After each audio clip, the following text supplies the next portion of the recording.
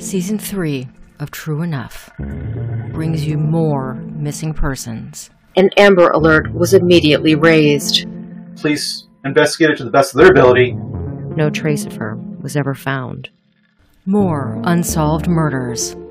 That blood was spattered all over the place. She knew her attacker. I mean, he was in the area, that's about all I can say. Because of the blood smears on her body. More paranormal. That was unnerving. We just heard like a whistle in the woods. It freaks me out. I just heard what sounded like a growl behind me. I felt unsettled. And more unexplained. It's an investigation into a phenomenon. Something happened? Things that happen to me, at least, that I can't explain. Will it be true enough?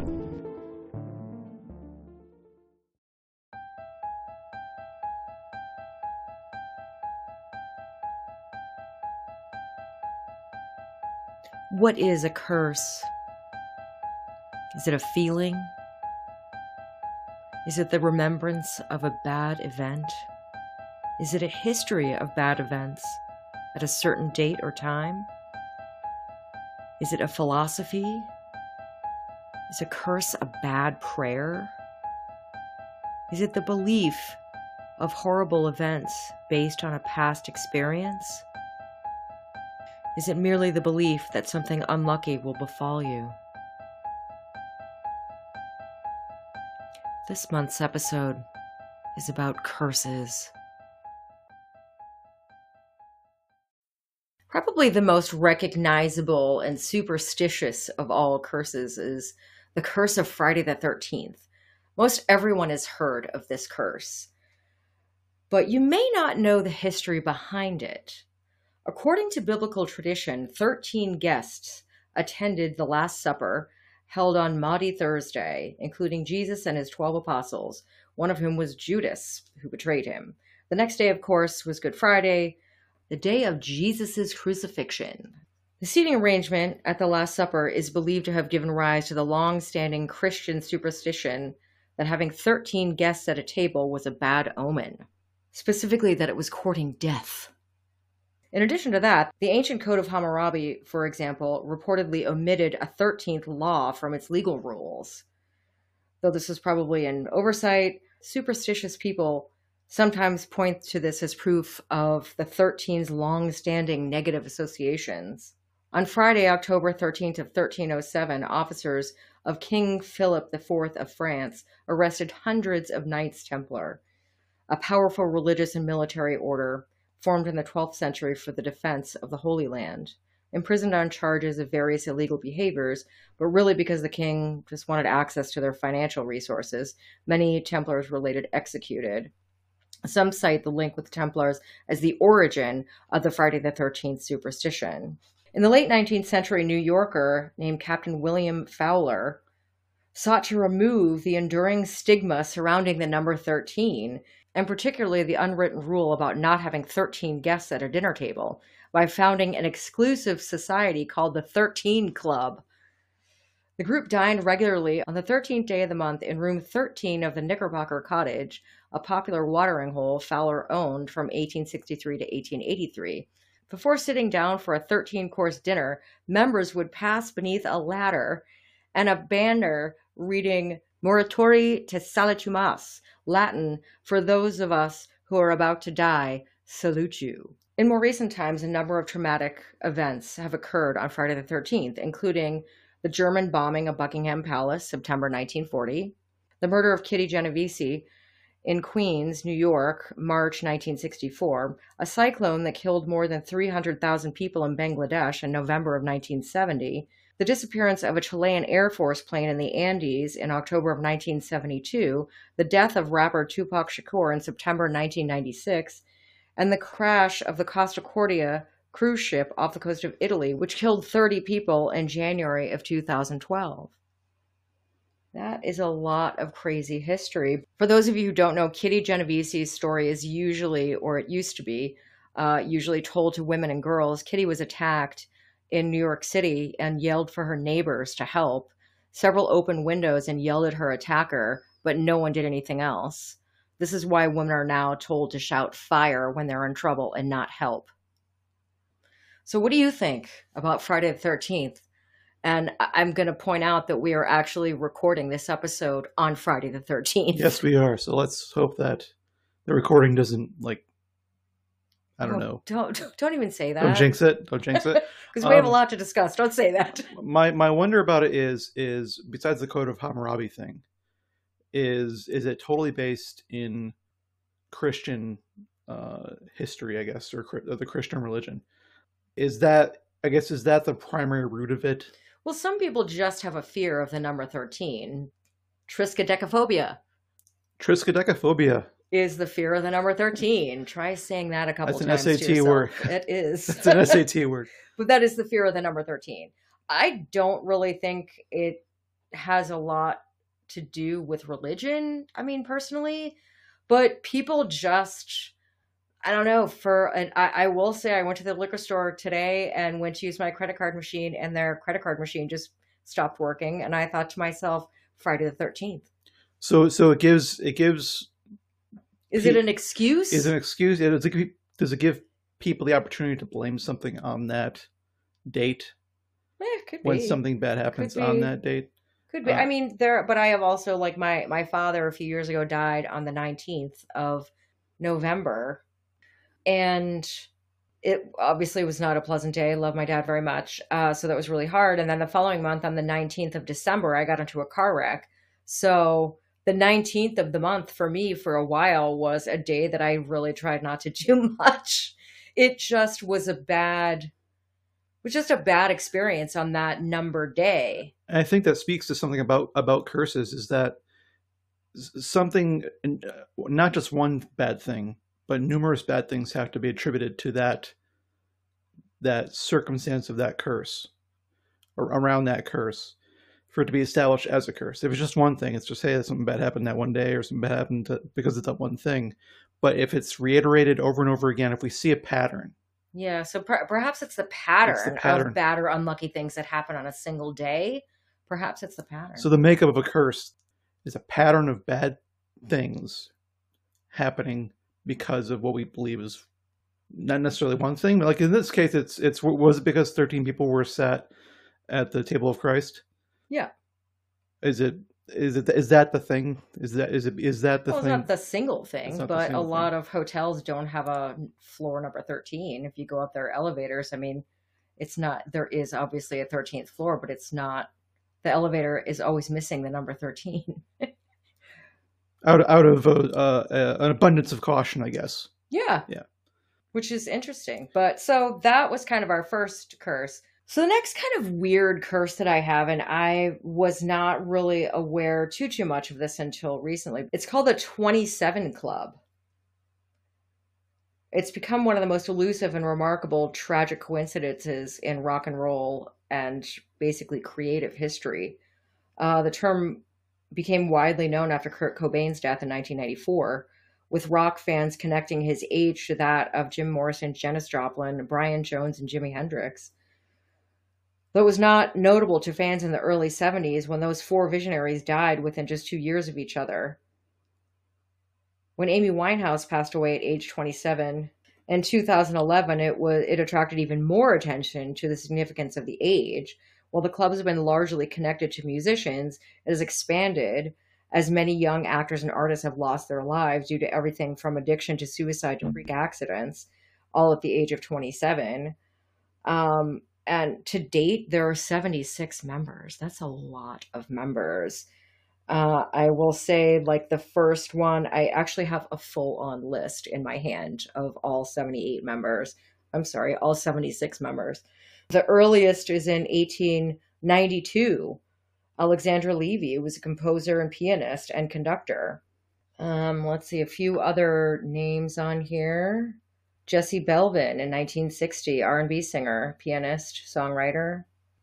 Joe Henderson, R&B gospel singer. Dickie Pride, 1969, rock and roll singer. Brian Jones, Rolling Stones founder, guitarist, and multi-instrumentalist, drowning. He drowned.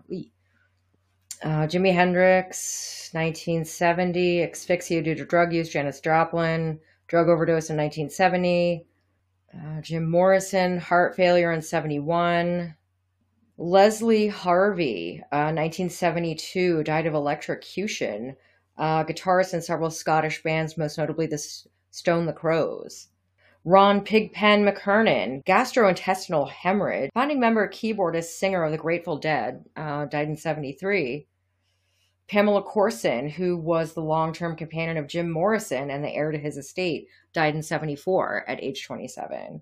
Stretch, who was a rapper, died in 1995, murder. Fat Pat, American rapper and member of Screwed Up Click, murdered in 1998. Jonathan Brandis. Mo Bad was the last on this list. He was a Nigerian rapper. He died in September of this year. Wow. That is a lot of people who died at that age. And so obviously one of them is just purely accidental, but some of them are. Well, some of them are accidental. It's not the fact of how they died. It's just that these were artists and actresses and musicians that all happened to have that profession and all At that age. die at that age. Now I'm wondering if there has been a statistical study done. Here we go. To look at other ages around that, like is there a preponderance of deaths in any other age? I would say in any other profession at that age, not at any other age. Right. It's more about the fact that these are all like artists and stuff, and and famous people and things like that. That they all happen to die at that age. Yeah. So I'm wondering, like, how do you measure fame? Of course. So. Oh my God. So I'm just thinking about a statistical study of like. Can you in the audience tell that Brandon deals with data all day long at his day job? Because it always, if he says, and you can actually turn this into a drinking game for our podcast. If he says statistical analysis, just drink every time he says it. I just wanted to see if there's a chart. If we chart this out. Or chart. You can use that one too. If we see another age of famous people, let's say below the age of 65, if there's a preponderance of deaths in any other age, it's my and I think that's the thing. There isn't a preponderance of deaths in any other age group. That's kind of why it is the 27 Club. That it's just a weird thing. Is it a curse? I don't know that I would call it. It's just very odd. Mm-hmm. There are that number of people at age 27 in that kind of artistry profession that passed away. I don't know. It's weird. That says to me, like, any young artist, any artist or any person any famous person that I admire right now who's younger than 27, I just want to send them a card saying, like, stay inside for the entire year of your 27 years. Or just be healthy for the age of 27. Just be careful what you're doing. Don't do anything silly. Don't take any risks. Yeah. Don't drink too much. Don't do drugs. Just stay sit in a closet for a year. I don't know. I mean, we're joking about it, but I mean, it's a tragedy that, I mean, people who are that young, I mean, I get it that the fame is hard. Music industry is hard, that you are very tempted by drugs and things like that. And I mean, early on in the 50s and 60s and stuff like that, artists who were on the road a lot were using these things to stay awake, to go from show to show. Indeed. Because they couldn't perform. Yeah. So that, I feel like, was kind of a large cause of it in the 50s, 60s, and 70s. Of this is kind of what they were doing. I mean, the 70s maybe not so much, because they were into all kinds of weird crap in the 70s. But that's kind of, it's just, it's a sad fact that there are that many artists that have passed away at that age, that young age. It's crazy to me. And there's a club about it. There's a club that they are a part of. That you'd never want to be a member. Yeah. So the other thing we're going to discuss, curses in general, there are cities and places that have been kind of gone through history that were supposedly cursed. And one of which I kind of was watching a documentary the other night, and this was kind of brought up, that a lot of the port cities in the 1800s were considered cursed because ships would come ashore with, stuff from Asia, Africa, and it would be whoever they were bringing on board. Sadly, I don't want to say slaves, but that was what they did. That was a course of trade, horrifyingly enough. But a lot of it's a different environment, it's a different ecosystem. A lot of diseases were brought on those ships, whether it was from goods, whether it was from people visiting where they got off the ship at their port and then they came back. So a lot of ports in and around the world were kind of listed as cursed. And one of which in the 1800s was New Orleans. It was labeled floating death. Wow.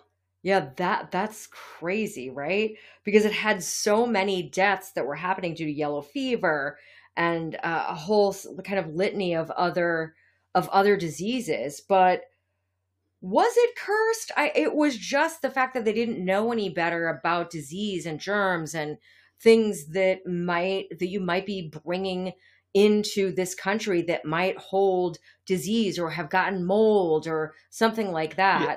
What about were you saying like it just happened because of the city itself? Yeah, I mean, they didn't understand that people were bringing these diseases to their shores. So a lot of kind of port cities were labeled that way. And it was just interesting, speaking of places that were cursed, that back then New Orleans was considered a cursed port. Mm. But differently, a different kind of curse is, and I hope to actually get there one day. I hope to do a great deal of investigation kind of in West Virginia because it's a great part of the country and I have relatives there. And if you're listening, hey guys. But Lake Shawnee Amusement Park, it's an abandoned amusement park in Princeton, West Virginia. In the 1700s, the property was the active home base for Native Americans until they seemed to suddenly disappear.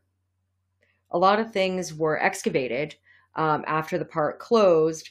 Among those things that were found were bracelets, clothing, tools, but they also found mass graves that suggested that as many as 3,000 Shawnee Native Americans may have been buried on the property. It was a shocking discovery that furthered yet another story that played out on the land, that of the Clay family. In the 1770s, Mitchell Clay and his wife Phoebe and their children became the county's first English settlers. Sorrow did not spare them in their new home. In 1783, members of the Shawnee tribe murdered their two children, Tabitha and Bartley, on the property. Mitchell tracked down the tribe members into Ohio, where he found a third child, his son Ezekiel, burned at the stake. All three children were buried on the property, and a monument now stands on the location of the tragic death as a memorial to them. While this may have been the first violent tragedy to take place on the property, it certainly was not the last, especially with regard to children. Lake Shawnee Amusement Park opened its doors in 1926 when proprietor Conley Snidow Sr. purchased the land. His vision to build a place for local families to relax and enjoy time together was realized as the coal miners from local towns descended on it each year, making it a destination for summer vacations. The park brimmed with activities, featured a man-made swimming lake, racetrack, concessions, cabins for visitors desiring overnight stays. The cornerstones were the Ferris wheel and the swings, two rides popular with everyone who spent time at the park, which sounds so sweet. Tragedy began to grip Lake Shawnee's amusement park in the 1950s, when several deaths shocked locals. A girl's life ended on the swing ride when a delivery truck backed into her seat, killing her in place. So she was on the swing ride when a truck backed into her and like that big rotating swing. Yeah. Wow. Right? That's horrible. Horrible. Another young boy lost his life when he drowned in the swimming pool after his arm got stuck in a drain pipe. Eek. By 1966, Lake Shawnee Amusement Park closed its doors to the public, and the land sat dormant for decades. In the 1980s, the park began to welcome visitors when Gaylord White acquired the land and set out to restore it to its former glory. In addition to purchasing the Ferris wheel, he found a swing ride that seemed to be just like the swings that once thrilled the guests. When they installed the swings on the property, they realized the serial number matched one of the swings that were on the property from the 1920s until the park closed in 1966. It was a serendipitous homecoming that made the grand opening even more poignant. Lake Shawnee Amusement Park welcomed tens of thousands of visitors during its run, which ran for just 3 years in the 1980s. Unfortunately, high insurance prices forced the White family to close their doors for the second and final time after a few short seasons. It has been noted that a lot of, I don't know, just a lot of crazy stuff happens there. I know that there's a lot of paranormal activity, and specifically, a lot of the rides are still there. They're just abandoned. And people can see a swing on that swing ride move by itself, which is a little crazy. Does that mean it was cursed? I don't know. I don't know if it was. I have two minds about this. I always think about this study of there's a museum, and I'll find it and put this in the show notes. A museum had a sort of experiment. They had two plants in this area growing in the exact amount of sunlight given the exact amount of water, and they had passerbys come by, and one plant they had passerbys come by and give this plant compliments and shout nice things at it and praise it, and the other plant they had come by and shout insults at it and yell at it, call it names. And the plant that received negative sentiments quickly died. It died faster than the plant that received positive sentiments. I think, and it says something about negative energy, and I wonder if, and so it makes the case that there's negative energy, and it can be received and processed, and it has an effect on things. But so are you suggesting that when they initially set up the amusement park, that would have been siphoning off the negative energy, which killed 2 kids? No. Let me continue. So 3,000 burials there obviously has a lot of sorrow connected to these burials. It was a burial site, a burial ground. Obviously, there's a lot of sorrow to it. Did that sorrow permeate that land?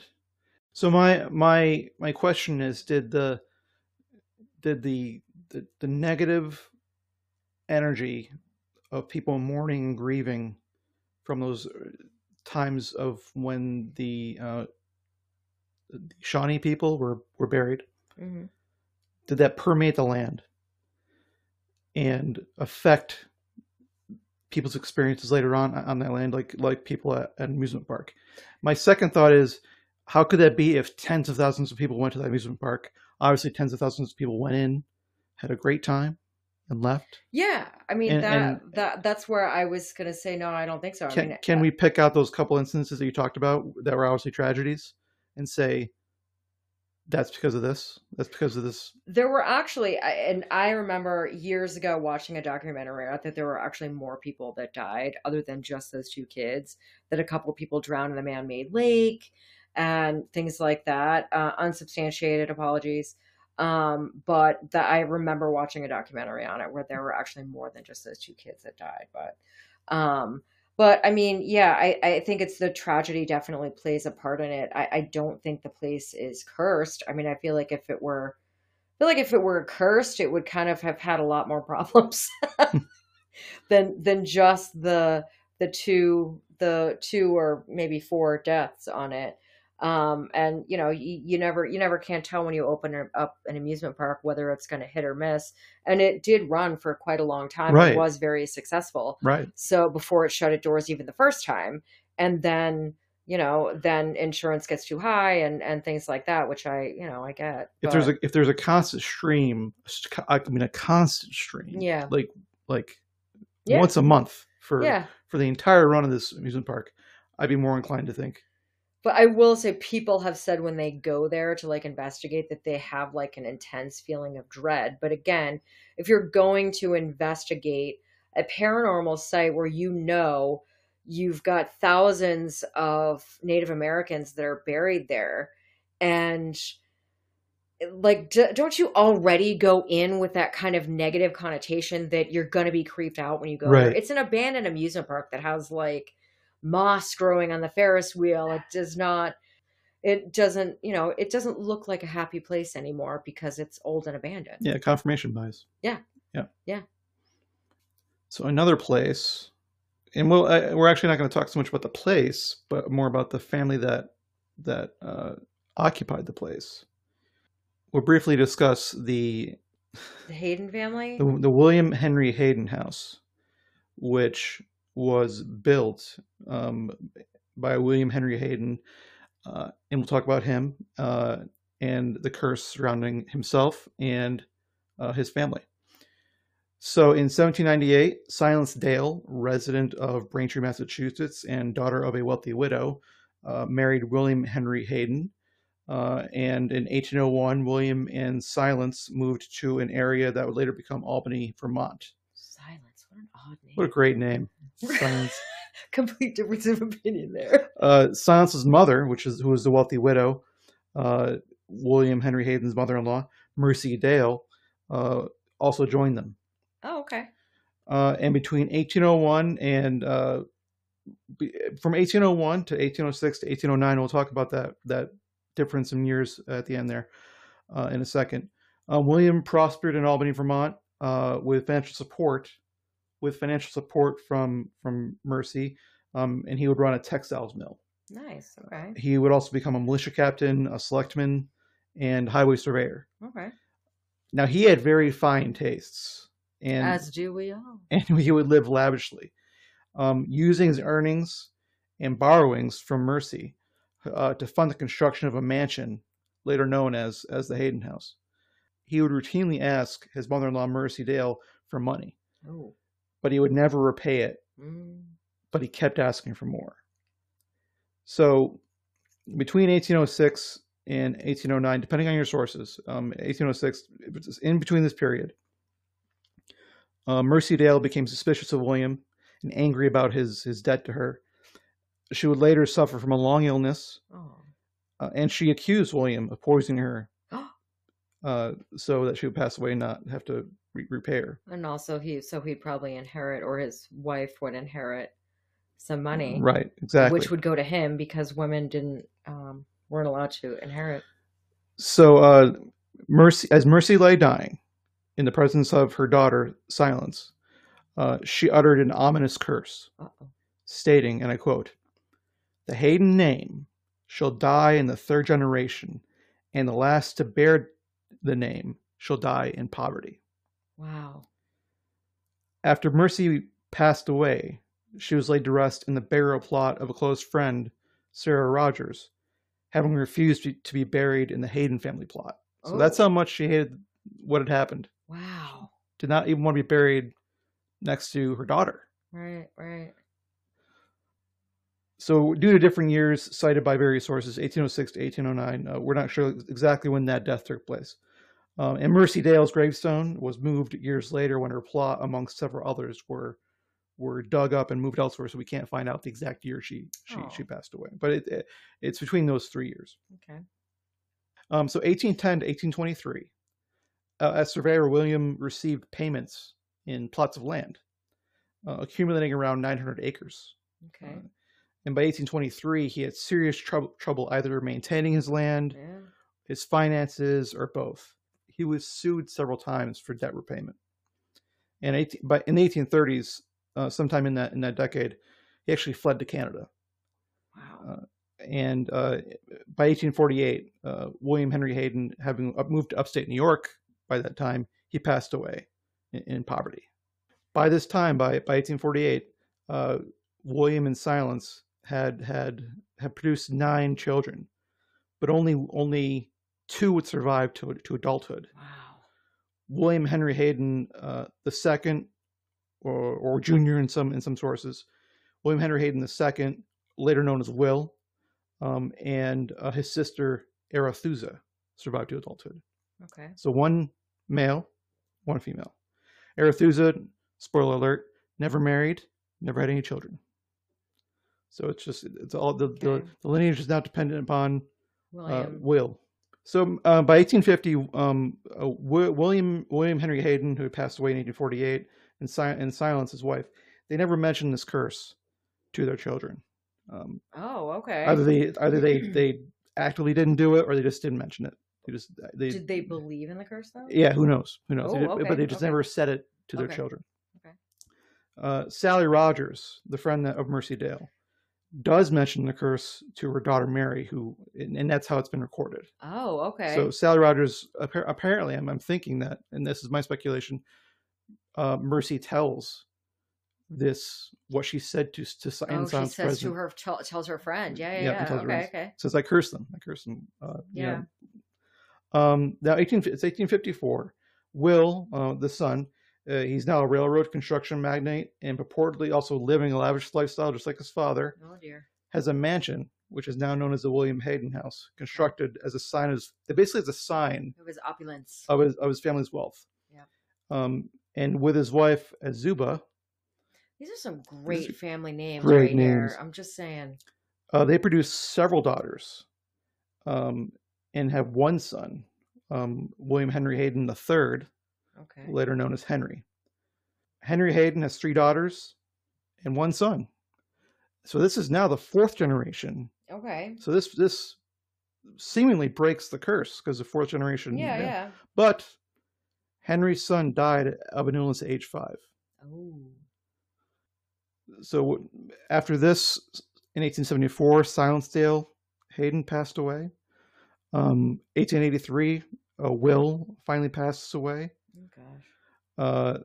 1892, his wife Azuba passes away. And so after that, it's all we have is Henry, his sisters, and their children are left.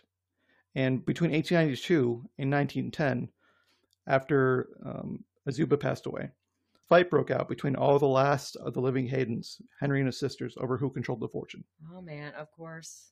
And Henry was accused of burning papers that showed how the Hayden fortune was supposed to be divided, Oh gosh. and conspiring with his brother-in-law to swindle his relatives. Others presumed that Henry had stolen the fortune and hidden it someplace, because Henry himself would live in poverty around this time. Yeah. Basically, the belief was he's not going to appear rich. People are going to ask him for money. He's not going to. He's just hiding his wealth. Essentially, was the belief. He's not really in poverty. He's just dug a hole on his property somewhere with a giant treasure chest with a whole bunch of treasure. Doesn't want anybody else to get the money. Yeah, is essentially wow. the belief. But who knows if that was the case? Because who knows? So at this time, the Hayden mansion is unoccupied for almost 20 years. Oh my gosh. And in 1910, William Henry Hayden III, last male of the Hayden family line, passes away. And in 1927, Mamie Hayden, daughter of Henry, and great-granddaughter of Mercy Dale, unmarried and without children, passes away in poverty. Wow. So, I get that she cursed the family and all that. I just feel like it was also a sign of the times that you would at 1 second be opulent and then kind of the shit would hit the fan. And you couldn't manage the things that you had managed to acquire, land, factories, and things like that. So that was kind of par for the course at that time. When if you were accumulating a lot of land and getting additional factory, you would have good and bad times, peaks and valleys. That's a part of any generation's life. I'm not so sure I believe in that curse. I mean, I think it's an interesting coincidence. Right, like the same could be said about the Vanderbilts. Oh, agreed. Like the Vanderbilts now aren't opulent. Like the Vanderbilt family as an opulent, rich empire of a family doesn't exist anymore. Right. Were they cursed? No, I mean, there are any number of stories that are kind of like that about family curses and so forth. I mean, I think that, back kind of very early on, maybe 1800s, they took those curses like very seriously. Now I feel like if somebody says it on their deathbed, someone's like, oh, he's using his meds. It's just kind of the difference of that. Like back then, like they took that stuff super seriously. Well, some of them did. I won't say all of them did. I think there's something to be said about cursing from your deathbed. It does have a lot more impact, kind of when you do that. You're using the last of your living energy to kind of spout that out to whoever or whatever you are flinging your energy on. and you Like, put that out in that's the a world. lot. You put that out in the world, Yeah. and Think about that, folks. What do you want your last words to be? Do you want it to be a curse? yeah. Well, these weren't Mercy's last words; they were close to her last words because she would die soon after. But I kind of So it wasn't okay. So she was on her deathbed, but that curse was not like the last thing she ever spoke. right. Okay, so not her last words. Not her last words, but she definitely used her last one of her remaining energy. She was that mad, like, yeah. No, I quibble. I'm again analytical here. I quibble with the language of the curse and what actually happened, because she says apparently the Hayden name shall die in the third generation. But then it didn't die in the third generation. Mamie, it died in the fourth. Yeah, Mamie Hayden was not male, but she was Mamie Hayden when she passed away. She was third generation. She was fourth generation because she was Henry's. She was fourth generation. She was Henry's child. Okay. So, but not a male. Right. So, she would presumably, if she had married, the name would have gone away. Yeah. But she did die in poverty. Yeah. Well, that happens. Yeah.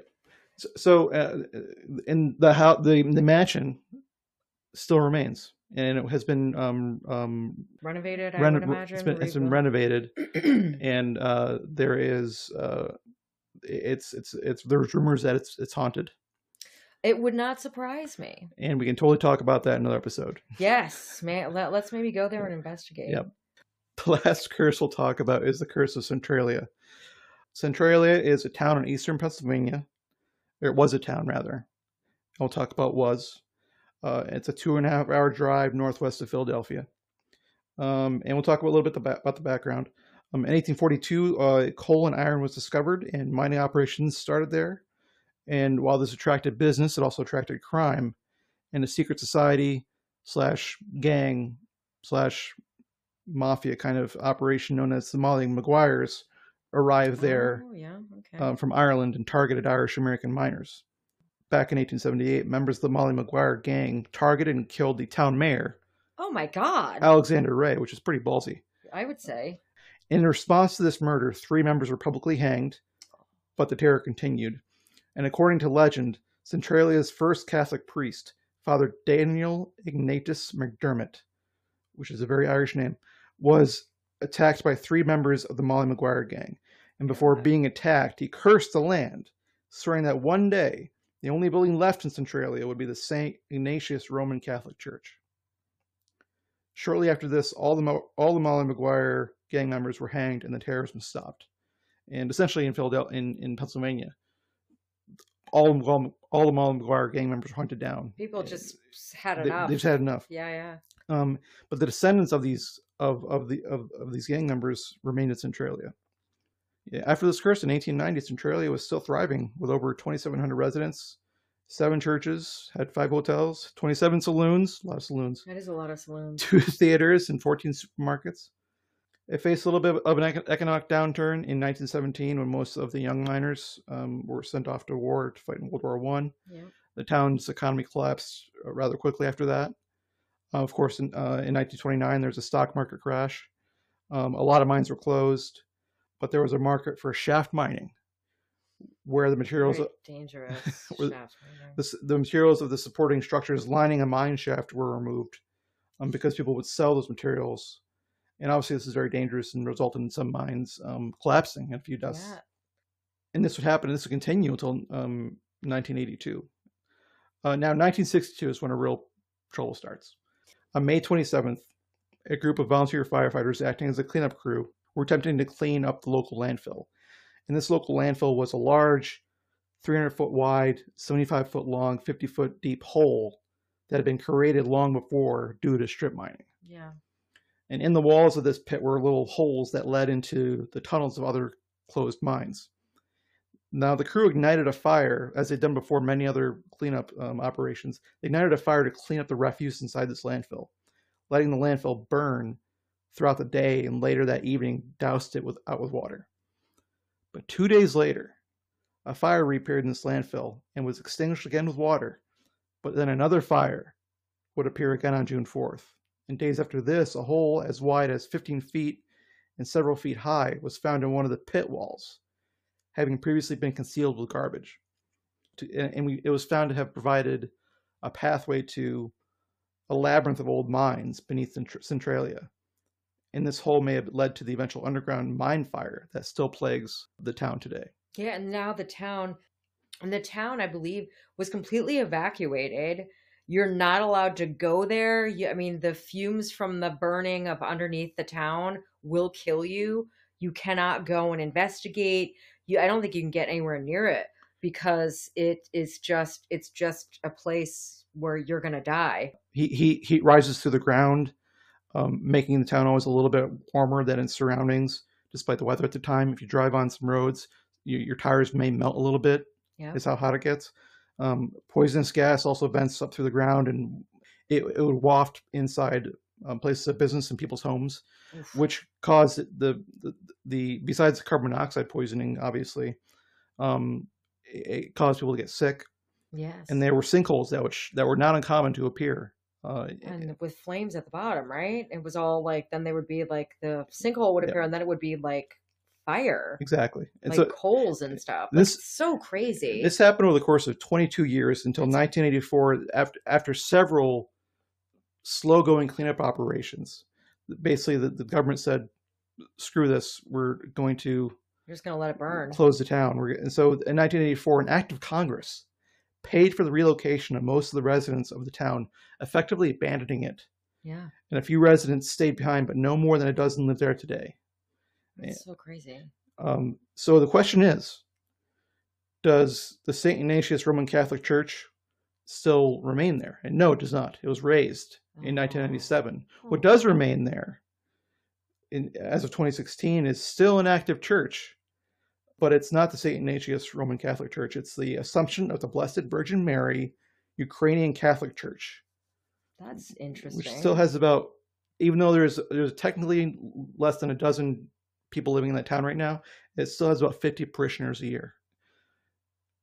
It's just so crazy to me. Like, I don't know. Do we think that everything that happened to that town is as a result of the priest's curse? I mean, obviously the church was raised, so that part didn't happen. But after the Great Depression, it did have an economic upswing. Yeah, it was a thriving town before 1962. Yeah. Well, he didn't really have a time limit on his curse. That's the thing about it too. He didn't say, okay, by this date you're all screwed. Right. I think if you're gonna make a curse, you gotta put a date on it. Or else. Wow. Now it's like X happens so many years later. Is it part of the curse? After all this great stuff happened in the town, after an economic recovery, but then calamity happens again. Is it really part of that curse? Talking about curses as a whole, bad things happened, whether it's on a Friday the 13th in a specific town, when you're a specific age, bad things can happen. It could just all very well be coincidence. I will say this. I'll say if I ever have cause in my life, if I'm that angry at something, about something, to ever invoke a curse, it better fucking work. I am not cutting that. Well, I'll say this about that. Make sure you have a goddamn time limit. I want dates. Yes. The legalese behind this curse, the language I'll use, will be precise. Are you going to be using statistical analysis? Statistical analysis can be used to judge the effectiveness of that curse years later. Again, basing it on data. Basing on data. And that, my friends, is true enough for this month. True enough for me. Happy Friday the 13th. Yes, happy Friday the 13th. May nothing unlucky befall you today.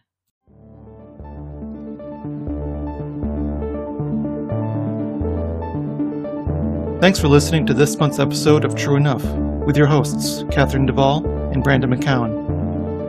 Thank you to our sources listed in our show notes. Follow us on Twitter at enough_true and Facebook at True Enough Nation. If you have questions, comments, or a case you'd like us to cover, please email us at trueenoughNation@gmail.com. If you enjoyed this episode and want to hear more, remember to subscribe on Amazon Music, iHeartRadio, Spotify, Apple, Google Podcasts, Overcast, Radio Public, Anchor, or Stitcher, as we continue to determine what is true enough to be believed.